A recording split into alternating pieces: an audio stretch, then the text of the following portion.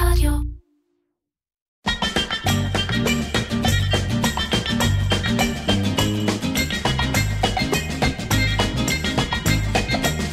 איר קצ'ר, קריאיטיב פודקאסט, עם מירן פחמן.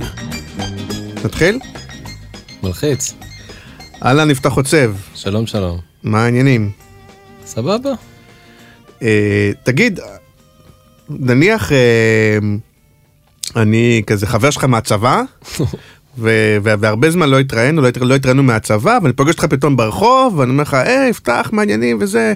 אני זוכר אותך מאוד, אתה יודע, כשהיה לך שיער ארוך וזקן וזה פרוע, ואני שואל אותך, תגיד, מה אתה עושה היום? מה אתה עונה? תשמע, מבחינת פרנסה אני עדיין מתפרנס מעולם הפרסום. אני בערך כזה 50-50 עכשיו בין קריינות לכתיבה. רק כששואלים אותך, מה אתה עושה היום? אני לא יודע, זו שאלה שאני שונא. אני עדיין, אתה יודע, מברירת מחדל אני אומר פרסום. פרסום? כן, כי זה הכסף. כן. ואתה יודע מה אני אגיד שאני עושה, כאילו. בתכלס, אתה יודע, במאי, זה לא סקורסה, זה לא שאני עושה 1,000 סרטים בשנה. גם אחרי שעשיתי את חצי טון ברונזה, אתה יודע, סרט וזה. זה הפיצ'ר ממש. שזה, לא, זה היה שעה. טלוויזיה. שעה, כן. אז גם, אתה יודע, לא קראתי עצמי במאי. זה כאילו מין משהו שחצני מדי. כאילו, אני מרגיש שאתה צריך להרוויח תואר. גם קופירייטר, אני מרגיש שאתה יודע. 15 שנה, אני מרגיש שאני יכול להגיד את זה. קריין, אתה יודע, זה מוזר. מה, אני קריין? אני כאילו מתפרנס מזה, אבל כאילו זה, לא יודע. קיצור, זו שאלה שאני לא צריך לענות עליה כל כך. פתאום נזכרתי בעודד עורף. מה קרה עם עודד עורף? זוכר? תזכיר לי מזה. הוא היה קריין כלשהו. הוא היה קריין הוא היה הקריין של ערוץ 2 בזמנו, של לספר לנו משהו מאחורי הווילון, והוא היה עושה מלא פרסומות, והוא היה מתקשר גם תמיד לקופירייטרים, ומה העניינים, וזה, והוא היה מאוד, כן, והוא דווקא נעלם בשנים האחרונות, אבל מוסרים לו דש. אז רגע, אז למי שלא מכיר, אז בוא נגיד באמת, שיפתח חוצב הוא א', קופירייטר, ותיק, המון שנים, תכף נדבר על זה, וגם מביים קצת, וגם מקריין קצת, וגם עורך קצת, וגם כותב קצת לטלוויזיה. כן. וגם קצת מופיע, או בסרטים, תכף נדבר שלישייה וכאלה וזה, אבל, וגם, אז באמת מלא דברים. אני חושב שזה כאילו מין הקופירייטר שתרצו להיות יום אחד. לא, תשמע, אני פשוט אני זוכר שבשלב מסוים, אני לא זוכר מתי זה היה, אבל בשלב מסוים הבנתי שכאילו בא לי סתם ללמוד פוטושופ, כי אני יכול לעשות מלא שטויות שאני רוצה לעשות, אבל אני לא יודע איך. הייתי עובד עם צייר. כן. את הקומיקס התחלתי עם צייר, נגיד שעשיתי את הקומיקס וזה. אז למדתי פוטושופ, ואז כאילו למדתי קצת פרימייר, אתה יודע, אבל זה לא משהו, וקורס אפטר עשיתי, שאני יודע אפטר ברמה בינונית מינוס. אבל זה סתם מלא דרכים פשוט להוציא שטויות החוצה, זה הסיבה. זה לא שעשיתי את זה באיזה תוכנית על לכבוש את העולם, כזה, אתה יודע.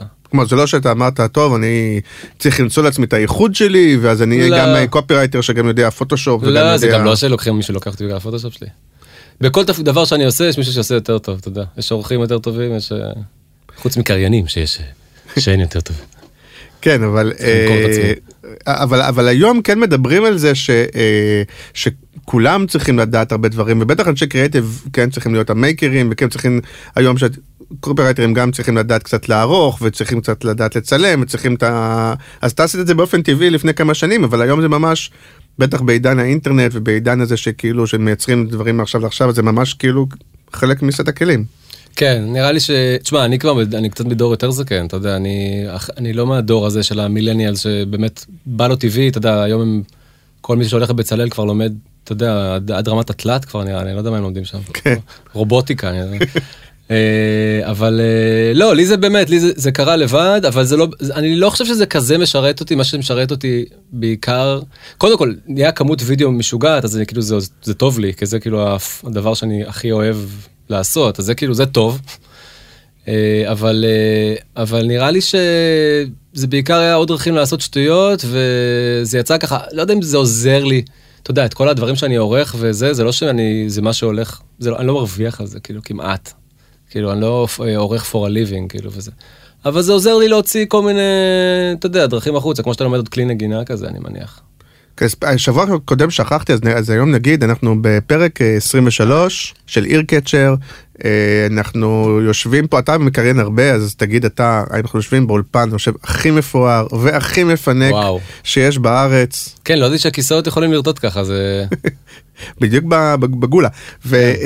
וגם השבוע, אנחנו, הפרק הוא בחסות אדיו, רשת הפרסום ברדיו הדיגיטלי. אז בוא נדבר רגע, כן קצת על פרסום ועל קריאטיב. אתה הרבה שנים פרילנס, נכון? כן. אז כמי שככה יכול להסתכל קצת מבחוץ ולתת תובנות ככה, שהוא לא חלק ממשרד הפרסום שעובד בו יום יום, איך אתה רואה היום את הענף? תשמע, אני יודע, בינוניות זה תמיד היה שם המשחק בפרסום, אתה יודע, זה לא יודע אם רק בארץ, כאילו, אבל שוב, יש תמיד כמה יש יציאות, ויש כמה שאתה רואה חלק, אתה יודע, זה שאלה קשה, אני גם קצת באיזה מין עולם סגור שאני מקבל, אתה יודע, באים אליי, פונים אליי, לייצר משהו ספציפי, אתה יודע, ואני עובד מהבית, שולח והולך כאילו... אני לא יודע, אני כבר לא מכיר את העולם הפרסום שהכרתי פעם שהסתובבתי במשרדים, הייתי פעם עושה יומיות כזה. כן. כשאתה עושה יומיות בהרבה משרדים, אתה כאילו אשכרה מכיר את כל האנשים שיש בענף, מהילד שהתחיל עכשיו עד כאילו... אז עכשיו קצת הייתה, את הצעירים אני לא מכיר.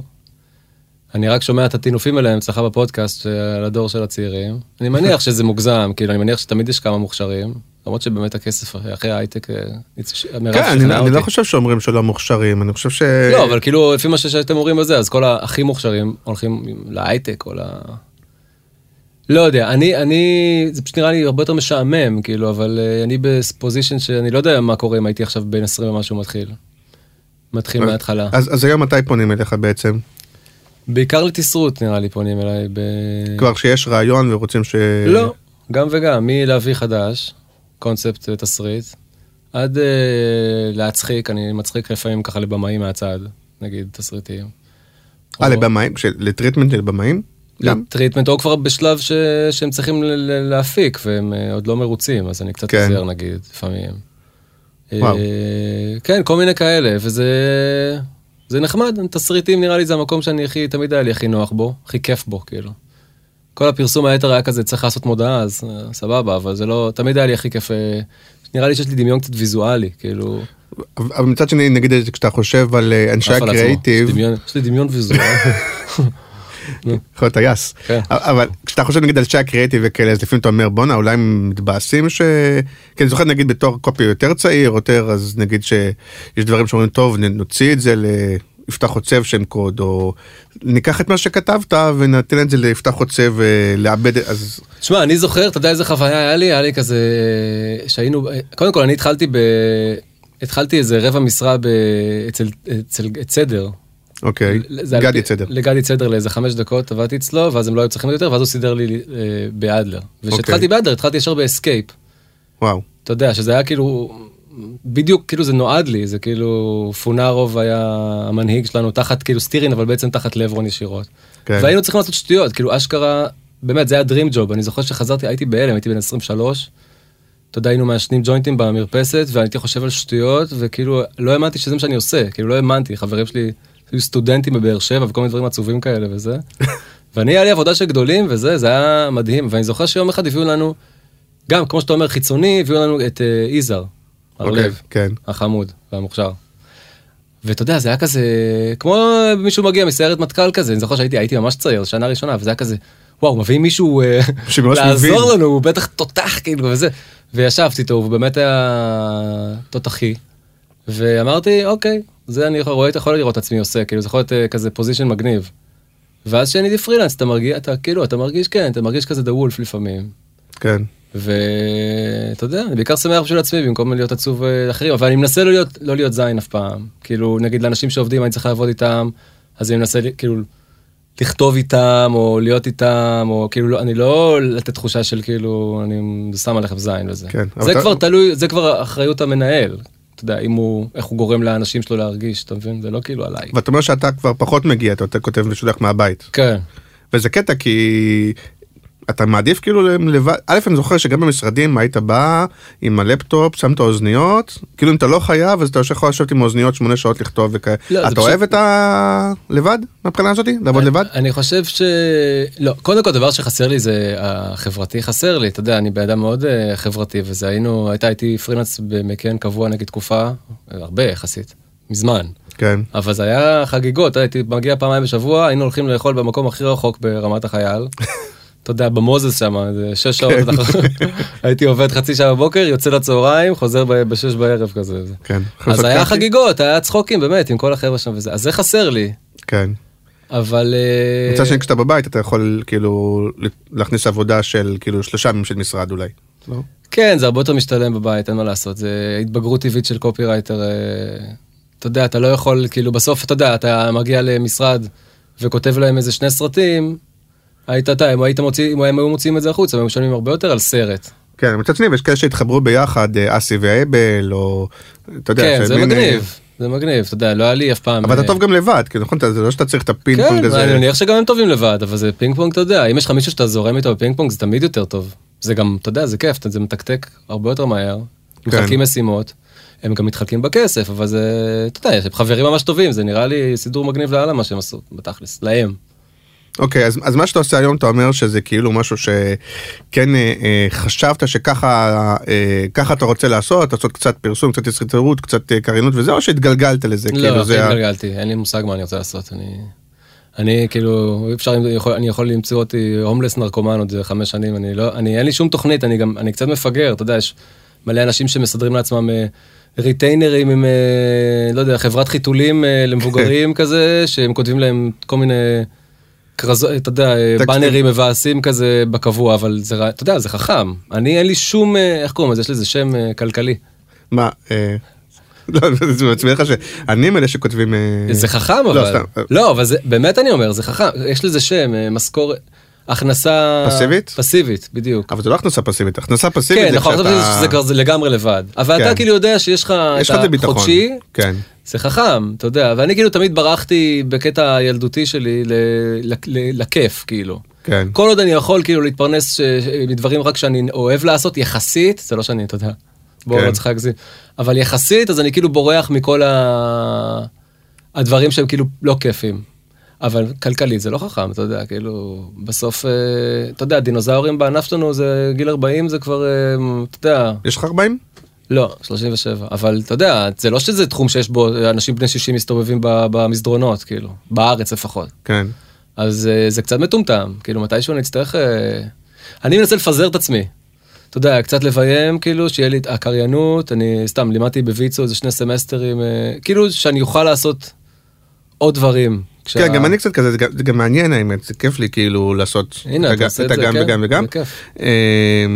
אבל תגיד רגע, באמת כשמבוססים הרבה הפרילנס, אז גם יש באמת את התקופות שפתאום אין, לא קשור אליך, שפתאום יש ירידה כזאת, ואז באמת גם הרבה הפרילנסים חוזרים למשרדים פתאום, כי מספיק שיש חודשיים של ירידה, אז מה... ואתה לא חזרת אף פעם, כאילו אתה אומר, אני יודע שזה יעבור. לא, אבל עשיתי חצאי משרות, זה הכי הרבה שעשיתי, וגם עשיתי סתם, הייתי בעונה של גורי עכשיו, אז כתבתי שם משרה מלאה.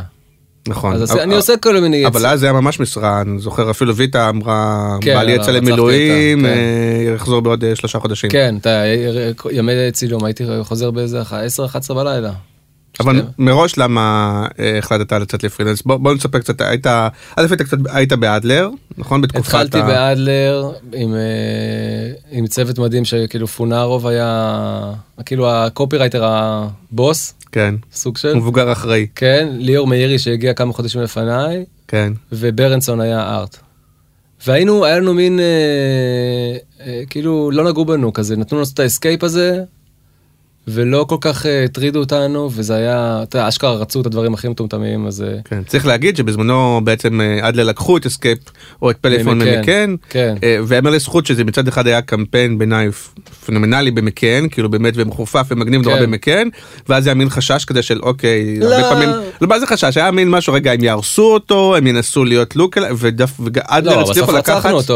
לא, אבל הייתה התקופה של העיר האדומה, וכל הדברים שהיו סרטים נורא מגניבים, כן, הייתי במילואים שליאור ורונן וזה, ובעצם כתבו אותם, ואז הם לקחו את קקטוס, את הגרנד קקטוס או משהו כזה, אני כאילו על הסרט היחידי שהיית במילואים כאילו? כן, אני כתבתי איזה מילה אחת, כאילו, אתה יודע, איזה שלהם, זה לא שלי, בדיוק דיברתי על זה עם ליאור לא מזמן, שכאילו, כמה מהתיק עבודות שלך אתה באמת אנשים אחראים אליו, אתה יודע, כאילו, אני זוכר שבהתחלה זה לקח גרנד קקטוס, אז שרק הייתי ילד, אז כאילו שמתי את זה שמה. ברור. אתה יודע, כי היה לי שם איזה 2 מילים, היה לי רעיון לאחד מהסדרה, או אפילו לא, אני לא זוכר, כאילו הרגשתי שיש לי קצת מזה. גם אנחנו עבודת צוות, זה לא עכשיו אנחנו... אבל אשכרה הייתי במילואים, זה כאילו... למרות שכוסימו שלהם, שירתי את המדינה, תנו לי את ה... אתה יודע, זה הביטוח לאומי שלי, כן, הימם שלי. אבל רגע, איך הגענו לזה? על אסקייפ. כן. תשמע, בסוף זה היה חרטה, כאילו, בסוף שיווקית זה כנראה לא הוכיח את עצמו. הקונספט. אבל כאילו קריאטיבית ותסריטאות, אתה יודע מה היה הכי כיף באסקייפ? זה היה מדהים. הסרטי טלוויזיה שלהם לא כל כך אהבתי, הם אף פעם לא העבירו כיוונים שלי, או שאני אוהב, אבל ברדיו הם קנו הרי 99 אסקייפ, היה פעם 99 אסקייפ הרי. כן. וברדיו היינו מייצרים כל כך הרבה, כאלה הם רדיו משלהם, לא היו צריכים לקנות מדיה, אז היינו מייצרים כל כך הרבה רדיו, היה את קופאץ' שהרי היה הקריין. הוא היה הקריין הצעיר והמסטול. הצעיר והמגניב, כן. אז היינו מייצרים, אתה יודע, ברמה של 2-3 רדיואים בשבוע, כאילו. אז היו שולחים אותנו, היינו כותבים, היו מאשרים לנו כאילו תוך שנייה, והיו שולחים אותנו להקליט בלי אף אחד, כאילו. והיינו עושים דברים מטומטמים, באמת, וזה היה, אתה יודע, לקחנו את כל הקקטוסים, 2 רצוף, כאילו, על רדיו. אוקיי. לא שזה אומר משהו, אבל כאילו זה היה, אף אחד לא מדבר, הייתי שולח להם דברים, היינו עושים דמויות, הייתי משחק פתאום את סבתא שלו, וכאילו היינו ממציאים עולם שלם, זה היה כאילו כיף. קיצור, שלא נוגעים בך, זה בעיקר שאין לקוח. בכלל רדיו זה כיף. אוקיי, ואז עברת מאדלר? לא, ואז התחלתי ללמוד באוניברסיטה. סך הכל הייתי משרה מלאה בפרסום פחות מ2. וואלה. כן, אז התחלתי ללמוד באוניברסיטה, שזה משרה לדעתי, לפעמים שאמרו לי שאשכול נבו, לא הכרתי אותו, אבל שהוא כאילו, פעם ראשונה שנתנו את זה, אתה יודע, הוא למד באוניברסיטה ועבדתי 2 בשבוע. יפה. אז הוא המציא, אחר כך דני הגיל עשה את זה. אוקיי. ואז אני עשיתי שזה מדהים. אתה יודע, היה לי משכורת כזה נמוכה, אבל וואלה, הם נתנו לי לעבוד 2 בשבוע, זה היה מדהים. כן, מדהים. עצם זה שלמדת, זה עדיין, זה כבר מפתיע. כן, למדתי בי כללי, כן. בקולנוע. אבל זה היה תואר מדהים, דווקא בי כללי. ואז מלינרסקי התקשר, אני כבר הייתי במצב שכזה, אתה יודע, התקשרו לכל החברים שלי, לכל הקופירייטרים שאני מכיר בכדור הארץ, הציעו להם לעבוד במשרד אחר. זה היה כזה מין מחמאה, כמו שאתה מציע לך לבוא לפודקאסט, אתה חייב לבוא כזה מחמאה. ורק לי לא הציעו, שנים כאילו, כבר באמת, זה הגיע למצב שאנשים באמת, שאני ממש מזלזל בהם, כאילו הציעו להם כבר לעבוד במשרדים אחרים וזה. אתה יודע, הרגשתי מה אני כאילו אפס וזה, ואז מלינרסקי המלך התקשר אליי, כי הוא קיבל המלצה מעדי מנור, שהייתה עושה איתנו, היא עבדה פעם במקן, והייתה עובדת פרילנס באסקייפ הרבה, הייתה עושה איתנו. ואז הוא הציע לי לבוא, אתה יודע, משהו שאי אפשר לסרב לו, כאילו הוא אמר לי, אוקיי, אותו יומיים שאתה בא גם ככה לאדלר, תעשה אצלי, אבל בתור פרילנס, שזה היה פי 3 במשכורת, תלך ב6, כמו פרילנס, שזה גם לא היה לי באדלר, הייתי נשאר, אתה יודע, עד הערב, ותעשה רק דברים מגניבים, אתה יודע, מה...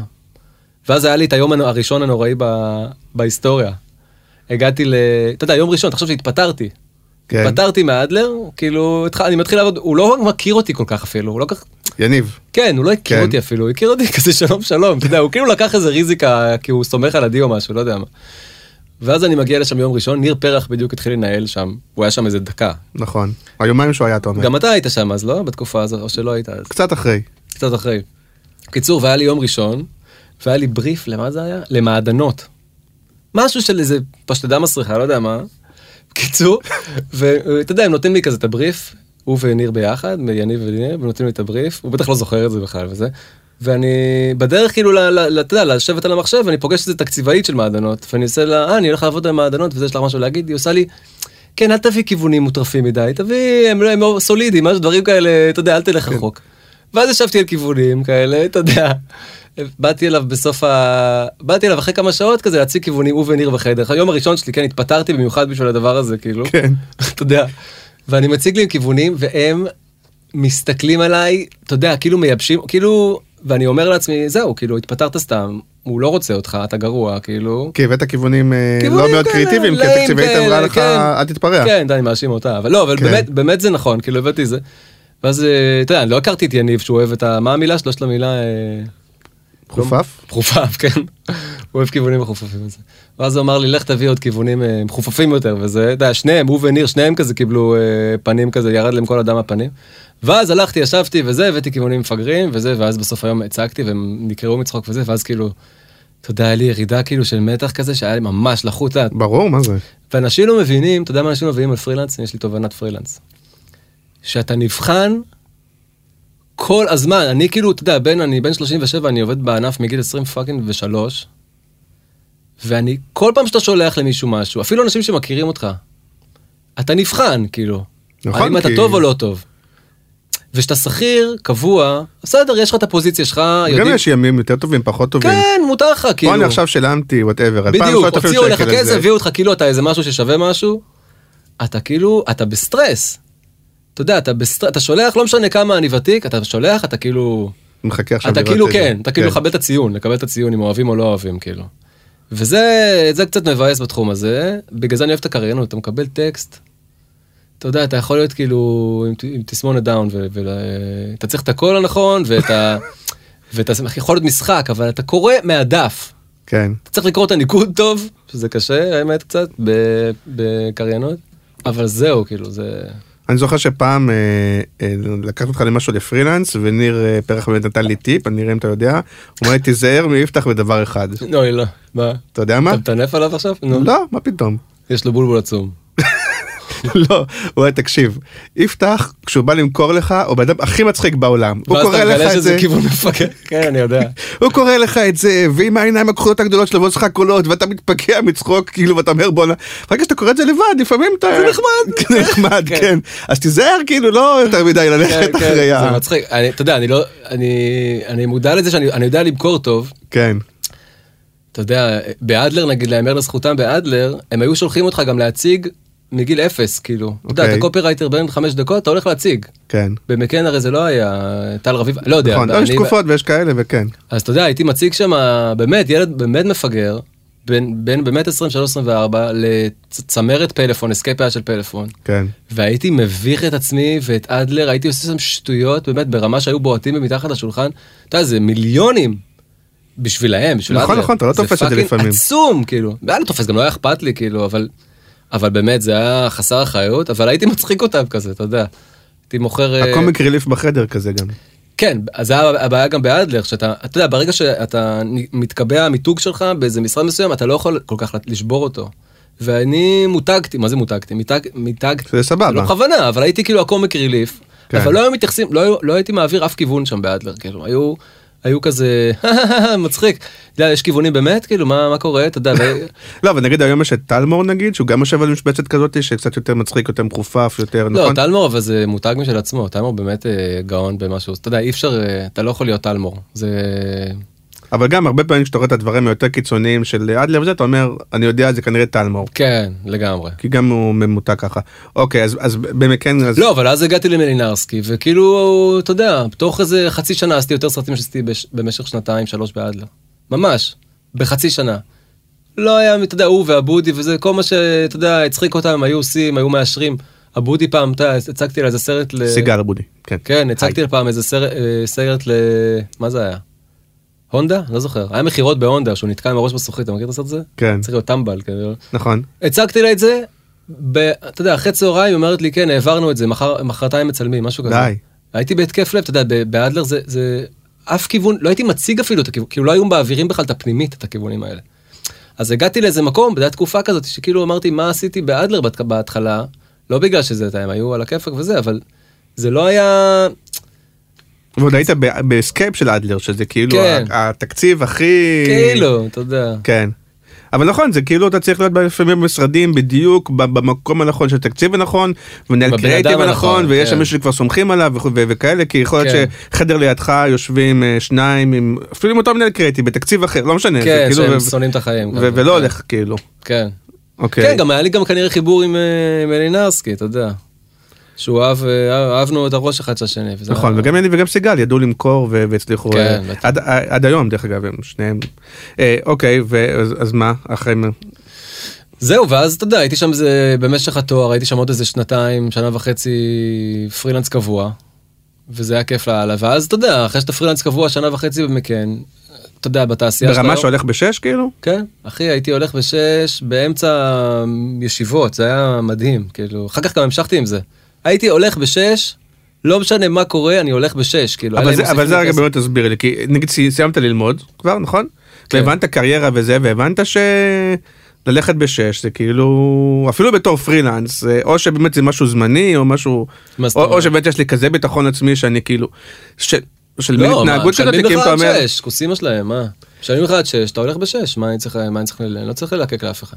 תשמע, אני היה לי, אתה יודע, מה... לא, והשאלה אם כבר אז אמרת, נגיד, אני רוצה באמת להתפתח, קריירה בזה, אני רוצה, אז אני כבר, ללכת בשש זה היה כשהייתי סטודנט.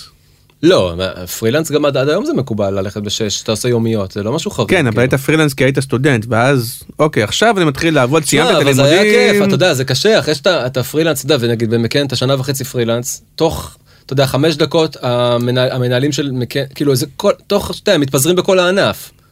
אז היה מישהו כבר, אתה יודע, אחרי שאתה שנה וחצי במקן, אתה מכיר מישהו בכל משרד כבר אחרי שנתיים, כי הם מתפזרים. ואז אהבו אותי, ואז אתה יודע, אני רואה שאני... והתחילו להזמין אותך לפרילנס. כן, ואז אני פרילנס ביום אחד ביהושע, יום אחד בבאומן, יום אחד בוואטאבר, ואז אתה יודע, אתה רואה שאתה לא צריך להיות שכיר. גם לא כזה נהניתי להיות שכיר, אתה יודע, השכיר, החוויה היחידה שהייתה לי בשכיר זה באדלר. אבל אתה יודע, האחוזים של הדברים שאתה באמת מבסוטים, שיוצאים הם כל כך קטנים, אז אתה, מה, הדבר היחיד שאתה מאבד, זה לא דבר קטן, זה החבר'ה, שזה מבאס. אבל כל עוד עשיתי יומיות, עוד היה לי חבר'ה. כן, גם יחסי איתו פעם הרבה חבר'ה, כי בכל משרד יש לך חבר'ה אחרים. אז זה כיף. אבל אתה באמת מאבד א' אולי משהו של באמת קריירה, להתקדם, להיות מנהל, לא יודע מה, אבל לא ראיתי את עצמי. יכול שמראש הבנת שאתה לא רוצה. כן, לא ראיתי את עצמי עושה את זה. ושתיים, שגם יש משהו כשאתה הרבה זמן עובד על מותג, אז אתה יכול להגיד, לא רק עשיתי סרט, אלא ממש אני כאילו עזרתי בלבנות איזשהו מותג, ולא רק הייתי כזה פלסט. אבל זה גם פחות... כן, זה לא יודע, אולי הניסיון שלי היה כאילו כל כך... מצד שני, הכסף הוא יותר טוב. הכסף יותר טוב, יש לה שליטה על החיים שלך, זה מדהים. לפעמים אתה מתפתה לקחת יותר מדי עבודה, ואז אתה שונא את עצמך, אבל בסך הכל, אם אתה יודע להגיד לא מדי פעם וזה, אם אתה במצב של זה, אז אתה פתאום אומר, יאללה, היום הולכים לים, אתה יודע, ועכשיו סתם, לטוס לחודש לחול, כאילו... אבל אם אין עבודה איזה חודש, אז אתה ידעת ככה להגיד... לא, עכשיו נגיד, סתם, עכשיו היינו חודשיים לא עכשיו, אבל יותר בהתחלה. תקופה של ההתחלה, שעכשיו נראה לי אתה יודע שעכשיו... כן, אבל גם אז הייתי רווק, אתה יודע, הייתי רווק שגר בדירה מגעילה בבן יהודה, או באיזה, איזה כמה כסף הייתי צריך. אוקיי. וגם בתור שכיר, איזה שיאים הגעתי בתור שכיר, הייתי נראה לי, השיא שלי בתור שכיר היה 6,000 שקל לחודש, אתה יודע. כן. אז כאילו, מה, אפשר לחשוב, הייתי עושה את זה בכמה, 1,500 שקל היה, 1,200-1,500 שקל ליום, ביומיות, הייתי עושה את זה ב4 ימים. אוקיי, אבל אז אתה אומר... וגם התחלתי לקריין קצת, אז אתה יודע. זהו, אבל השאלה היא כאילו, מה הדבר שבאמת אתה אוהב, האם זה משהו שאתה אומר, אני אוהב פרסום, או אני אוהב... כשאתה אומר פרסום, זה דרך שלי לעשות את הקריאייטיב, לעשות את הסרטים שאני אוהב, שהרבה אנשים רואים את זה, יחסית יש כסף, נותנים לי הרבה כסף להפקות, מהסיבה הזאת, זה לא שאני... לא, זה לגמרי הסיבה, זה לעשות דברים בעיקר מצחיקים, או לאו דווקא מצחיקים, אבל תשמע, אין הרבה, יש כזה זן מדהים של אנשים שהם גם אוהבים לעשות דברים, אבל גם יש להם, אתה יודע, אשכרה את התחת לעשות את זה, אז אני לא כזה, ובפרסום, אומרים לך, כך תכתוב, מכריחים אותך, משלמים לך לכתוב משהו מצחיק, ויש לזה תקציב עצום, אתה יודע, אני עשיתי סרט $150,000, אתה יודע. הסרט שעשית לבד. כן, עשיתי סרט, אתה יודע, עם הוט, זה לא לבד, זה עם הוט ועם... כן, זה סרט של שעה ב-600,000 שקל. או ביוטיוב, נכון? אפשר לראות אותו ביוטיוב. 50 טון ברונזה? חצי טון ברונזה. חצי טון ברונזה. ו-600,000 שקל, אתה קולט? זה פרסומת, בתקופה היא 30 שניות, זה היה נחשב בינוני. תקציב בינוני של פרסומת של 30 שניות. תעשה את הסרט של שעה. עשיתי סרט של שעה. אתה יודע, לא בדג'ט, כן? אבל עדיין, זה פשוט בדיחה, הפרופורציות האלה, זה בושה, באמת. מיכאל הנגבי היה שם, ברבא. כן. אתה יודע, סרט ראשון, הייתי ילד, אבל... אולי האחרון. זהו, לא עשית מהזאת. לא, כן. יש משהו בקנה? אל תהרוס, אמרתי ראשון, זה נשמע כאילו יש לי... כן. יש משהו בקנה?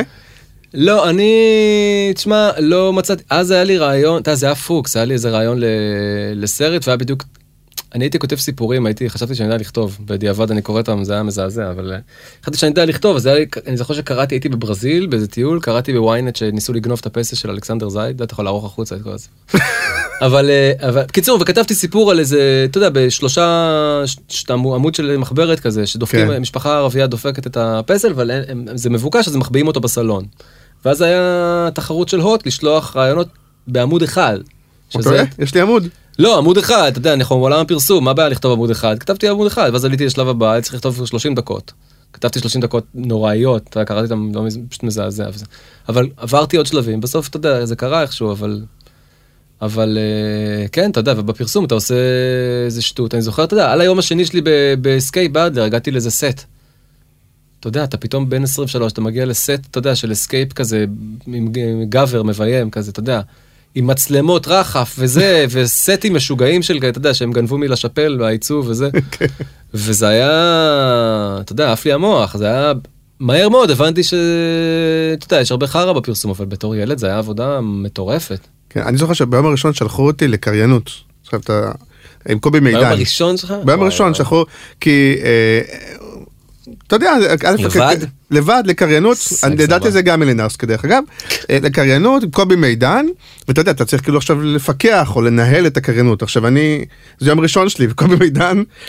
כבר 30 שנה עושה קריינות, עכשיו אני צריך להגיד לו, כן, אתה יודע מה, אולי תנסה... כן, עוד שנייה, יוצא לך סתירה. לא, גם אני בעצמי הרגשתי, מה אני אתן לו הערות, אני בחיים שלי לא עשיתי. לפחות הרגשת את זה, אתה יודע, אני עכשיו גם מהצד השני, אתה יודע. כן. לא, אבל מה... קודם כל, כן, אתה יודע, את קופץ' מאלה, כי הוא קומיקאי וזה, אבל שאתה בא יש לך מקרים, בעיקר לקוחות אבל הם הבעיה, פחות המשרדים, אבל יש לך מקרים נוראיים. שאתה יודע, של לקוחות, אני לא זוכר, לא חושב שמות, והיה לי פעם מישהי, לקוחה, אבל, כקריין אני אומר, שהשמענו לה את זה, השמענו לה את הטייק, כשהיא הייתה באוטו, בנסיעה, הילדים מאחורה, בדיבורית, כן. אז תמיד זה ככה. תקשיב, היא פסלה. באוטו בנסיעה, לא, אבל היא פסלה, מלי הייתה אומרת, יאללה, בסדר. עם הילדים מאחורה. זה היה סשן של 3 שעות, שבאמת בסופו, לא היה לי קול. באמת, לא היה לי קול, והיה לי כואב מאוד מאוד בגרון. אחר כך אתה יכול לשרוף אותך לאיזו עבודה של שבוע. אבל יש את הטריק הזה שאתה משמיע לה את הטק הקודם עוד פעם, כן, בכלל לא... זה הראה לי פעם ראשונה, דני של, שהם פתחו את KDA. הבעיה של קרן קיי? כן, הוא היה משמיע את זה, הוא הראה לי פעם ראשונה את הטריק, כמובן שהוא לא המציא אותו בטח. אנחנו לא עושים את זה דרך אגב, אני ואתה. יש כאלה שעושים את זה, אנחנו לא. אבל זה הדבר הכי מספק בעולם באמת. זה כיף. ניקח את ההתחלה של הטייק הזה, ואת הסוף של הטייק הזה, רגע, אני עושה את זה בדיוק, ונשמיע לך, אתה יודע, תמיד. בול. בדיוק, יופי, תודה רבה, נדבר אחר כך, יופי, אני חייבת לנסוע. אז תגיד, אז אתה עושה, אבל אתה כן מוציא את הקריאטיב שלך בעוד דרכים חוץ מפרסום, נכון? אפרופו, א', כתיבה טלוויזיה, חוץ מגורי היה גם משהו, גם ארץ עשית פעם קצת? לא, ארץ לא עשיתי, הייתי בשי שטרן קצת, ואני עוזר, אני חושב אני עוזר טיפה לניר וגלי, לא שצריך את העזרה שלי, או מוכשר בטירוף שניהם, כאילו, אבל כל מיני קטנות. אבל פעם, זה בא מה? זה פרנסה, או שזה בא מזה שאתה אומר... לא, אם אתה לוקח את זה ברצינות, שכתבתי לגורי, זה לגמרי פרנסה, אני יכול להתפרנס מזה, זה, אתה יודע, פרנסה מכובדת. השאלה אם יש לך משהו שהוא גם אומר, את רוב הכישרון שלי וזה, בסוף אני עושה מזה סרטים, אז אולי אני אעשה, אוקיי, לא דוקו עכשיו לשנים, אבל... לפחות נעשה תוכן, נעשה קומדיה, נעשה סאטירה, שכן יישאר משהו מגניב שהוא לא רק פרסומת, זה גם זה? כן, אתה יודע, זה קשה, ואין לי מספיק, אתה יודע, אין לי מספיק דרייב כדי להתאבד על משהו. היה לי כל מיני ניסיונות, חוץ מהסרט, שכאילו זה קרה בפוקס, בגלל זה קרה, אתה פתאום, אתה זוכה, ואז שמו לך דדליין. אתה יודע, הביאו לך כסף, הביאו לך דדליין, כאילו אין לך ברירה. דדליין זה הדבר הכי טוב שאתה יכול לקבל בתור יוצר, כאילו, וזה. אבל כשאין דדליין, אז ניסיתי, היה לי איזה רעיון לפיצ'ר שגלגלתי קצת, ואז כאילו זה מת, לאט לאט, אתה יודע, גסס. ואז אני ויונתן חבר שלי עבדנו על איזה רעיון לדוקו, הרבה זמן, גסס, אתה יודע, כאילו... אין לך מספיק, אם אתה יודע, יש את האנשים באמת שאני מעריץ שיכולים להתאבד על דברים, הם בסוף עושים. אם הייתי כזה, הייתי עושה בסוף, אבל בסוף אני אוהב את הקצרים, שאפשר לעשות לבד. אתה יודע, שאני עושה עכשיו עם אור ולירה, אני עם החברים שלי. שלישיית. כן, לא רק שלישיית, עשינו כל מיני דברים, אבל כאילו הם, אתה יודע, פגשתי כאילו חברים חדשים בגיל מבוגר, אתה יודע. אוקיי. אור התחיל איתי בפייסבוק, מתוק. אז זהו, שיש לך כמה, וא' היה את הקומיקס... קומיקס אלוף, כן, קומיקס אלוף זה הדבר הראשון שעשיתי כדי, אתה יודע מה, אני זוכר עוד רגע מכונן. אוקיי. שעבדתי באדלר, הגיע פעם ליאב צברי, הוא מאייר, הוא עושה תותח, הוא עושה מלא איורים קבועים בעיתונים וזה. והוא הגיע לעשות, לא יודע, סטורי בורד, אני לא זוכר מה הוא עשה. והוא כזה שאל אותנו בחדר של לא יודע אם זה היה אסקייפ, לא משנה, שאל בחדר בפרסום, הוא אמר, תקשיבו, יש לי סטריפ קומיקס בעיתון העיר, והכותב טס לחול, מישהו רוצה לכתוב, אני כזה מסתובב, כן, אתה יודע, אני רוצה לכתוב את זה. ואז כזה אני קולט שאף אחד לא רוצה לכתוב את זה חוץ ממני, כאילו, אתה יודע. וכתבתי לו על זה, הייתי ממש צעיר, זה שנה, שנתיים הפרסום, כתבתי לו סטריפ קומיקס, באמת, זה היה בעמוד 20 בעיתון העיר, למטה, מודפס, באמת מזעזע, לא רואים את זה בכלל כמעט, מרוב שזה מדפס גרוע, ואני זוכר שפתחתי את זה, זה היה אחרי שנתיים בפרסום נגיד, והסתכלתי על זה ואמרתי, בונה, זה מספק אותי יותר מ1,000 פרסומות שעשיתי. עשיתי משהו בחיים. לא, זה שלי אבל, אתה מבין? זה שלך. כן. לא זינו לך את זה עם כל מיני מסרים, לא בגלל שזה פרסומת למשהו, בגלל שהורגים לך את הרעיונות בדרך כלל, כאילו, משבשים אותה. פה, אתה יודע, על כל הטוב או רע, זה שלך, ואף אחד לא מדבר, הוא צייר, אני כתבתי, זהו, זה ואז הבנתי, נראה לי, ואז חולצות, בתימרק, התחלתי לעשות כל מיני שטויות, אתה יודע, ואז את הקומיקס, בהתחלה בצייר, ואז ויטה קנתה לי וואקום כזה גרוע. של הקומיקס עלוב. עלוב, אני גם לא יודע לצייר, אתה יודע. אבל זה החן שבזה. כן, אתה יודע, אומרים לי את זה, זה לא באמת חן. אני חושב שאם זה היה מצויר יותר טוב, זה היה יותר חן. זה לוקח לי גם שנתיים, אבל כאילו כן, אני צריך את האוטלט, כל עוד יש לך את האוטלט, את הצינורית ניקוז הזאת של השומן. אז היום דרך אגב, הפייסבוק, הרבה יותר מאפשר, כאילו, לא צריך את עיתון העיר, כאילו. כן. ואז באמת אתה יכול לעשות, אז גם את הקומיקס, מי שלא מכיר, כדאי, כי אפשר בגוגל לחפש את קומיקס עלוב. לדעתי עד היום זה מופיע, אני אישית השתמשתי בזה כרפרנס להציג קריאיטיב, כבר זה 3-4 פעמים. באמת, זה טוב. לדעתי, אתה יודע, זה טוב אותו רפרנס לדברים שיש כסף לעשות. ונגיד שלישיית שאתה עושה עכשיו, זהו, אז אור ולירן וזה, אז כאילו נפגשנו ככה, ויש לנו ממש אותו ראש. הם ממש על התפר, אגב, יש להם ביחד, הם on the beach. כן, חברת הפקה. הם כאילו לא ממש חברת הפקה, הם פשוט יוצרים, שהם יודעים לעשות גם, אתה יודע, לצלם, לביים, לעשות פוסט. הם לא כאילו מפיקים, אבל הם בית קריאייטי, אני יודע איך קוראים לדברים האלה. הם מאוד מוכשרים, והם נורא, יש להם, ההומור שלהם הוא נורא על התפר בין האיכותי לשכונה ארסי, וזה נורא מצחיק אותי, ונורא התחברנו, ואז עשינו כל מיני דברים, עשינו גם איזה 2 פרקים של משהו שקוראים לו ימי קדם, לא יודע, תראה את זה, אחד מצחיק. אוקיי. שאני יותר מדי דפוק. וזהו, והתחברנו, ועשינו את השלישיית הזה עכשיו, ובשאיפה אנחנו אמורים לצלם איזה סדרת רשת לזה, לערוץ טדי עכשיו שהולך לצאת לפרטנר. וואלה. אבל גם לפעמים פונים, לא יודע אם זה אליך או לכם ביחד, וכבר היו פרסומות שכאילו לא דרך משרד פרסום, אלא שכבר לקוח יתחבר ישר איתכם, לא? כן, אבל בדרך, כאילו, קודם כל זה בדרך כלל אליהם, הם כאילו, או שהם משתמשים בי ככותב, כן. אתה יודע, או שאני משתמש בהם ביכולות, נגיד, פוסט שלהם, וזה, כאילו, לא התחברנו אף פעם רשמית להיות גוף אחד, אבל עשינו כל מיני דברים ביחד, אבל הם מאוד מוכשרים. אני חושב אתה יודע מה, כאילו, העולם הפרסום לא מספיק מגניב. כי אם העולם הפרסום היה באמת מגניב, הם היו עובדים בלי הפסקה. בעיניי. כאילו, לא יודע, אין לאנשים אומץ, תשמע, לפעמים בצדק, לפעמים דברים בוטים מדי, או זה, אבל כאילו, אתה רואה דברים שרוצים להיות מגניבים. יותר, הרבה יותר מדברים מגניבים. מתאמצים, מזיעים. כן. אתה יודע, של איזה אידאה של מגניב שהם ראו לפני איזה 5 שנים, והם נזכרו להוציא MTV. MTV, כן. זה מגניב כמו ב-MTV. כן, בדיוק. אבל אני חושב שמתד השני כן מחפשים היום יותר ויותר, כאילו, גם חברות הפקה וגם היוצרים וגם, אבל כן, אני חושב שהרבה פעמים מחפשים את הביטחון של הפופולריות. שאומרים אוקיי, ודרך אגב, אפרופו קצת על זה לדעתי, קצת הסאטירה של שלישיית, כי שלישיית קצת צוחק על החבורות האלה, שהם, ההומור שלהם בסדר, יש להם יכולת הפקה ביתית פלוס, אבל יש להם הרבה מאוד צפיות ולייקים. כן, הם מחרבנים עלינו מבחינת זה. כן, לא, אבל זה הנרב שעליו כאילו... כן, הנרב היה נראה לי... קודם כל, אתה יודע, אנשים לא מבינים, אנחנו כבר מומחים בזה, ויש כאילו קומיקאי פייסבוק האלה, יוטיוב.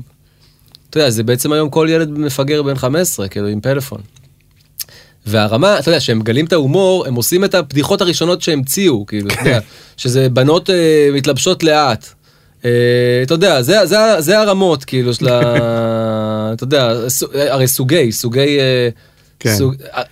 אפצ'י. אתה יודע, תרשום סוגי ביוטיוב, אתה יתפוצץ לך יוטיוב, זה כאילו, אתה יודע, מוצאים מנגנון ורצים עליו, כי אתה יודע, הם בתחילת ההומור, או שהם פשוט לא מצחיקים, והם רוצים לזיין או משהו, להביא מעריצות, אבל, אז כן, נראה לי שזה גם אתה מתעצבן כאילו מישהו שהוא כאילו קומיקאי או אוהב קומדיה, זה כאילו, אתה מתעצבן שיש להם 500,000 צפיות. ואז נראה לי חלק מהמניעים שלנו לעשות את השלישיית הזה, זה בעיקר, זה גם כאילו להחזיר לך את הכבוד של בני זונות, כאילו אני עושה את זה בשנייה את החרא שלכם, כאילו זה... אבל זה גם כאילו לנסות לתפוס גם, אנחנו גם עושים את זה ואולי יאהבו את זה, מי שאוהב את השלישיות המקוריות, וזה גם הפוך על הפוך, וגם הפוך על הפוך, כאילו. לא, כל מי שאוהב אותנו כמו רק בישראל בזמנו. לא באמת, כי זה לא מספיק קרוב כדי להביא את האנשים אבל אתה כן מבין שאם יש מותג, ונגיד הוא מותג שהוא אומר, אני לא עובד משרדי פרסום, ואני כן אעבוד עם יוצרים עצמאיים וזה, אז החבורות האלה, הם לא עושים הפקה, הם גם מביאים מדיה. הם אומרים, אני יודע שכל מה שהוא עושה, כבר יש לי 5,000 צפיות בתוכו, והוא גם עושה לי את זה, וגם מביים לי את זה, וגם... ואם אתם רוצים, אתם גם יכולים... והם גם עולים להם שקל כנראה. נכון, אז דווקא נגיד חברת דור מושכל, איך קוראים להם? לא, אבל זה משהו אחר. לא, זהו, שדווקא הם, לדעתי כן, אולי מה ש... כן, הם גם קרובים הם גם יודעים לעשות את זה פופולרי, מגניב, מחופף, זה וזה, אבל גם יודעים לעשות את זה איכותי ומצחיק. הם דומים את זה דומה מספיק למקור, כדי שזה ייראה אשכרה גם... ואתם אומרים כאילו, החלק המסחרי פחות... כן, אתה יודע, זה לא שחשבנו מסחרית, אני מניח שגם הם לא חשבו מסחרית, זה פשוט, הם גם עושים את זה טוב, עושים את זה עם תקציבים גם של ארץ נהדרת כזה וזה. כן. והם מאוד מוכשרים, אתה יודע, כאילו. כן, אצלנו זה סתם היה ללעוג, זה לא באמת היה... והבימוי, נגיד אפילו עכשיו ביימת את... שלא בלבל. את הביבי. לא, ביבי. כן. כן. אז נגיד. תשמע, אני לא רואה הנאה, כאילו אני לא רואה איזה מטרה בחיים להיות במאי, כאילו, for hire. אתה מבין מה אני אומר? כאילו לקבל את הסרטים ולביים אותם, אני לא רואה בזה כיף גדול, אתה יודע... אלא אם זה משהו שאני אוהב, או כאילו הייתי קשור לכתיבה שלו, או ש... שם גם שתפת בכתיבה, לא? כן, זה כאילו אביב דיבון היה התסריטאי, וכתבנו את זה ביחד, כאילו את הסינופ, אתה יודע, כאילו זה שלי. סרטונים ל-BBB, כדאי לכם לראות מאוד מצחיק, עם דנה פרידר וטל טירנגל, שהם, אתה יודע, מראש, כאילו הכל היה, ותומר, אתה יודע, תומר גידרון היה... אסור לשכוח, נכון. הוא המשרד פרסום. אהוב ליבי, כן, הוא, אתה יודע, גידלתי אותו קצת באדלר, שהוא התחיל. אז אתה יודע, היה שם את כל האנשים הכי כיפים בעולם ביחד, כאילו, אתה יודע, אתה לא יכול להגיד לו, גם הרווחתי על זה לא משהו, כן? בוא. אבל... הרווחת על זה שבוע עם דנה פרידר בחול? כן, דנה. דנה, בחורה חמודה מאוד. אבל אתה יודע, היה כזה כיף לטוס לחול, כן? לעשות מטומטם שאני גם, אתה יודע, משהו מטומטם שאני כותב, והלקוחה מדהימה, מורן, כאילו. כל הזמן חיכיתי לרגע שהיא כאילו תבאס אותנו, שתגיד לא על התסריט, או לא על הצילום, והיא פשוט לא אמרה לא על כלום, היא זרמה יותר מכולם, כאילו. מגניב. הייתה מדהימה, הייתה בהיריון עוד בחודש שביעי שם. ואתה יודע, נגיד, גם תוצאות וכאלה, או שפה זה נגמר? אני יודע שהיא הייתה, שהם בביבי היו מבסוטים גם אחרי. מטורפות. לא, מטורפות, הם כאילו, אתה יודע, אני לא יודע איך לחלק את הקרדיט לרעיון השיווקי שהיה ממש טוב, ולפרסומות, ולבחירה של המובילי קמפיין וזה. אי אפשר באמת לחלק את זה, אבל הם העיפו. לפחות מה שהיא אומרת, אתה יודע, והיא שם, אין לה סיבה... ואם אתה עכשיו, אפילו חצי בצחוק, אבל אם עכשיו נגיד, אפילו הפודקאסט יכול לקדם אותך במשהו, אז אמרת, טוב, את הקריינות. כי מה? כי זה כאילו בסוף, קריינות זה גם נחמד וגם הכסף הכי קל? תשמע, קריינות זה עבודה, אתה יודע, הרבה יותר קלה מכתיבה, ואני טוב בזה, ואם אני אעשה יותר ויותר קריינות, יהיה לי זמן לעשות את השטויות שלי יותר ויותר, אתה יודע, בסוף, אם מישהו יכול לעבוד בעבודה שמפנה לו זמן ומכניסה לו כסף, אתה יודע, תשמע, לכתוב זה כיף, אתה יודע, פרסומות וזה, זה לא שאני שר במקלחת וכותב, אתה יודע, זה כיף, כל עוד זה בריף סבבה, אני כאילו נהנה ואני עושה את זה נורא מהר, אני ממש באמת, אני מתקתק כאילו, אבל אתה יודע, זה לא עוד... לא, אם משלמים לפי יום עבודה, אז אתה עושה את זה ממש לוקח לפחות 3-4 ימים. היה לי חוק בפרילנס, שאם אני עושה משהו אחד שכאילו,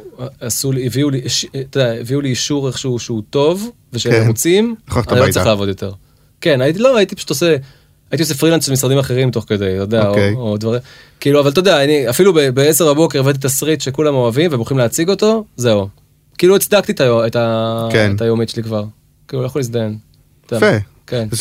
לא הייתי אומר את זה לאף אחד, כן? אבל זה בתוך תוכי.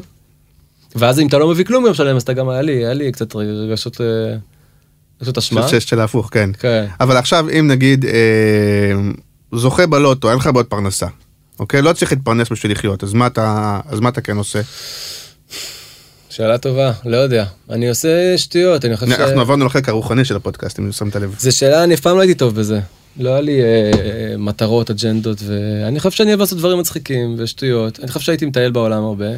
נראה לי גיל 40 הולך לפגוש אותך טוב. וואי, אמרתי את זה לויטה, אני הולך לרצוח אותה, ולא יודע, ללבוש את האור שלה ולרקוד או משהו. אני לא יודע מה אני הולך לעשות בגיל 40, כן. לא, אני הולך לקבל כאפה, אני גם, אתה יודע, הכי ילד בין סכונים, ותמיד הייתי הכי קטן בכל המסגרות, אני כאילו הולך לחטוף סתירה של החיים, כאילו מטורפת. עכשיו אני, מה זה מפונק? לא מבחינת סתירה, מבחינת, דווקא, נכנסנו פה למשהו קצת אישי, אבל אני חושב למשהו, ממש לא סתירה, אבל למשהו של כאילו, התגלגלת, ודווקא התגלגל סבבה ונחמד וזה, ואני חושב שלפעמים בגיל 40, אתה אומר, רגע, מה אני עושה עם החיים שלי, כן. מה אני רוצה, לא, כי יש כאלה שמתגלגלים, ופתאום מתגלגלים למשהו שהוא פחות טוב, דווקא התגלגל וסבבה. כן. עושה דברים, מבוקש, יש לך גם את ויטה. לא ברח לי, קינן החמוד, מי שלא רואה אותו באינסטגרם. יצא היום סרטון חדש. אז כאילו סבבה, אבל לפעמים בגיל 40 אתה אומר, אוקיי, אבל עכשיו בוא נחשוב רגע פעם אחת, אולי לראשונה בכלל, מה אני באמת רוצה. כן, זה הולך לתת מהבחינה הזאת. לא בטוח שסתירה רעה. לא, תשמע, אני עד עכשיו אמרתי לך, בגלל זה אמרתי לך שאני לא מתכנן לעתיד, אני לא באמת יודע מה אני רוצה לעשות, אני חושב שעד עכשיו התגלגלתי בסדר ואני עושה שטויות, תגיד השלישיית הזה, עכשיו אמרתי לך, אנחנו עושים סדרה מזה וזה. אם אני בסוף יהיה איזה ערוץ קומדיה כזה, כמו הטדי הזה שקם, אני מקווה שהוא לא יפשוט הרגל תוך שבוע, כאילו, אבל אם הוא יקום וישלם לי סכומים סבירים, נמוכים עד סבירים, בשביל להפיק, לעשות סדרות מפגרות לקהל נישה הקטן שלי שאני מצחיק אותי, אתה יודע, זה שאני אעשה בכיף.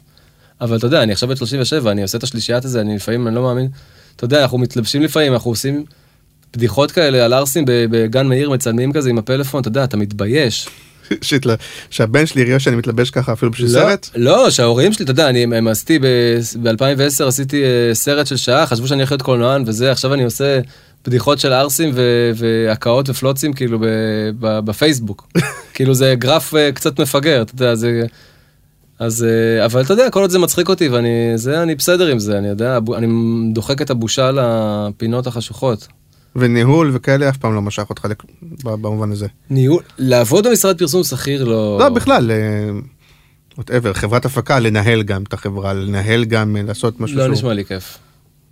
לא נשמע לי כיף. אתה יודע, במאי זה קצת מנהל. נכון, הרבה. עכשיו שהיינו בבי-בי-בי, אתה יודע, זה הפקת קומנדו וזה. אתה היית מבוגר אחרי? הייתי קצת מבוגר, אתה יודע, מה זה מבוגר אחרי? יש מפיק וזה, אבל בסוף אתה הולך לצלם עכשיו, אתה צריך שהכל יהיה מוכן, המפיק פתאום לא שם לב לזה, השחקן לא שם לב לזה. כן, אתה לגמרי מבוגר אחרי, אני עושה את זה דווקא טוב. כן, ועולם הדיגיטל שעזוב סרטים, אבל בכלל כל העולם הדיגיטל, איך אתה איתו? מה זה אומר? אני אפילו לא יודע מה זה אומר, באופן נזקן.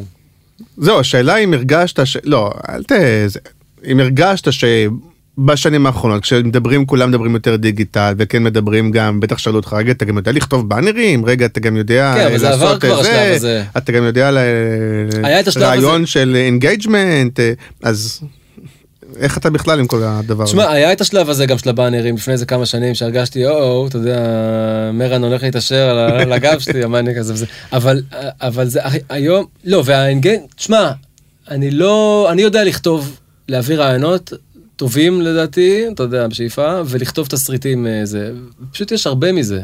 כן, ויש יותר ויותר מזה. אז אני מקווה שאני אברח מכל האנגייג'מנט וזה, אתה יודע, שעשיתי קצת פרילנס פעם לכל מיני, אתה יודע, לסער וכאלה חוליגנס וזה, אז נראה לי הייתי מביא רעיונות, סבבה, והיא הייתה יודעת לעשות אותם, להגניב אותם, כאילו להגניב אותם טכנולוגית ולהגניב אותם. לא, גם יפה, גם אתה אומר, אני סך הכל אוהב תסריטאות יותר. תסריטאות זה פשוט הכי, כן, המקום הכי טבעי לי נראה לי. יש כאלה שאומרים דווקא הפוך, אני לא אוהב לכתוב. אני אוהב להביא את הרעיון, דווקא עזבו אותי עם הכתיבה. כן. דווקא זה טוב בעיניי, במובן הזה שאתה חד. כן. יפה, אז פנינו לעתיד, אתה אומר, מה שיביא לי היקום, מבחינת כן. כן, אני מקווה, כן, שאני לא אהיה נרקומן. או שכן, לא יודע. לא. זה נראה לי סטלה מדהימה, ההרואין. לא, רציתי להגיד נרקומן כבר היית, אבל זה בדיחה לא טובה, ונמחוק את זה, ולא נגיד חס וחלילה, כי אתה יודע, אמא שלך תשמע את הפודקאסט. המממנים שלנו הם סוחרי הרואין, אנחנו לא רוצים לפגוע בהם בפרנסה. הספונסר של הפודקאסט. של הפודקאסט? כן. טוב, אז יפתח תודה ובהצלחה, ותמשיך. אתה רוצה ללחוץ יד שאף אחד לא רואה? אתה יודע שאתה, אני חושב שכתבתי לך כמה פעמים בפייסבוק, שכאילו מעורר קנאה ומעורר שנאה הרבה פעמים, שאתה אומר, כוס עמק על היפתח הזה, שהוא גם מצלם וגם וגם וגם זה וגם זה. טוב, יש כפרים לסנוע עכשיו. מה? יש כפרים לסנוע. נכון. אז תודה, מגניב, ואנחנו בפרק הבא... מי? שחר סגל, אם הוא לא הבריז. די. שחר סגל זה גבוה. מסר לשחר סגל. מבמאי לבמאי, עוברים מבמאי לבמאי. כן. יש לך איזה שאלה לשחר סגל? הערה? שחר סגל, אני צריך, קטונתי לשאול אותו. שיספר, פשוט שיספר דברים. נכון, מעניין. כן, וגם שאלתי את ישי מתי לברון, הסטורי טיילר הגדול בעולם הפרסום הישראלי מגיע אליך.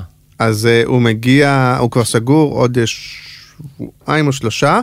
הוא אפשר לשמוע אותו 10 שעות רצוף. אבל הוא אמר שזה, הוא אמר שהוא מוכן לבוא רק לחצי שעה. די, פודקאסט של חצי שעה. אמרתי לו, תקשיב, אני אף פעם לא, אני לא מתכנן. כי זה פשוט לא, הוא חושב שזה לא יעניין, כאילו שאף אחד לא שומע מעבר לחצי שעה? לא, הרבה אומרים לי, תקשיב, זה ארוך וזה, ואני לא מתכנן, הנה עכשיו, לא הסתכלתי על השעה, אני לא יודע כמה זמן אנחנו. לא, תשמע, כמה שיצא בכיף. אז הוא יבוא? לא, הוא סתם זה, הוא מעניין, כן. הוא מאוד מגניב. לברון, יש לו קול ים. כן, קול של בוז'י. ממש. כן. עם הסיפור. טוב. קקי בטירוף, זה מה שהיה אומר. תודה יפתח, בשמחות. תודה רבה. יאללה ביי. ביי.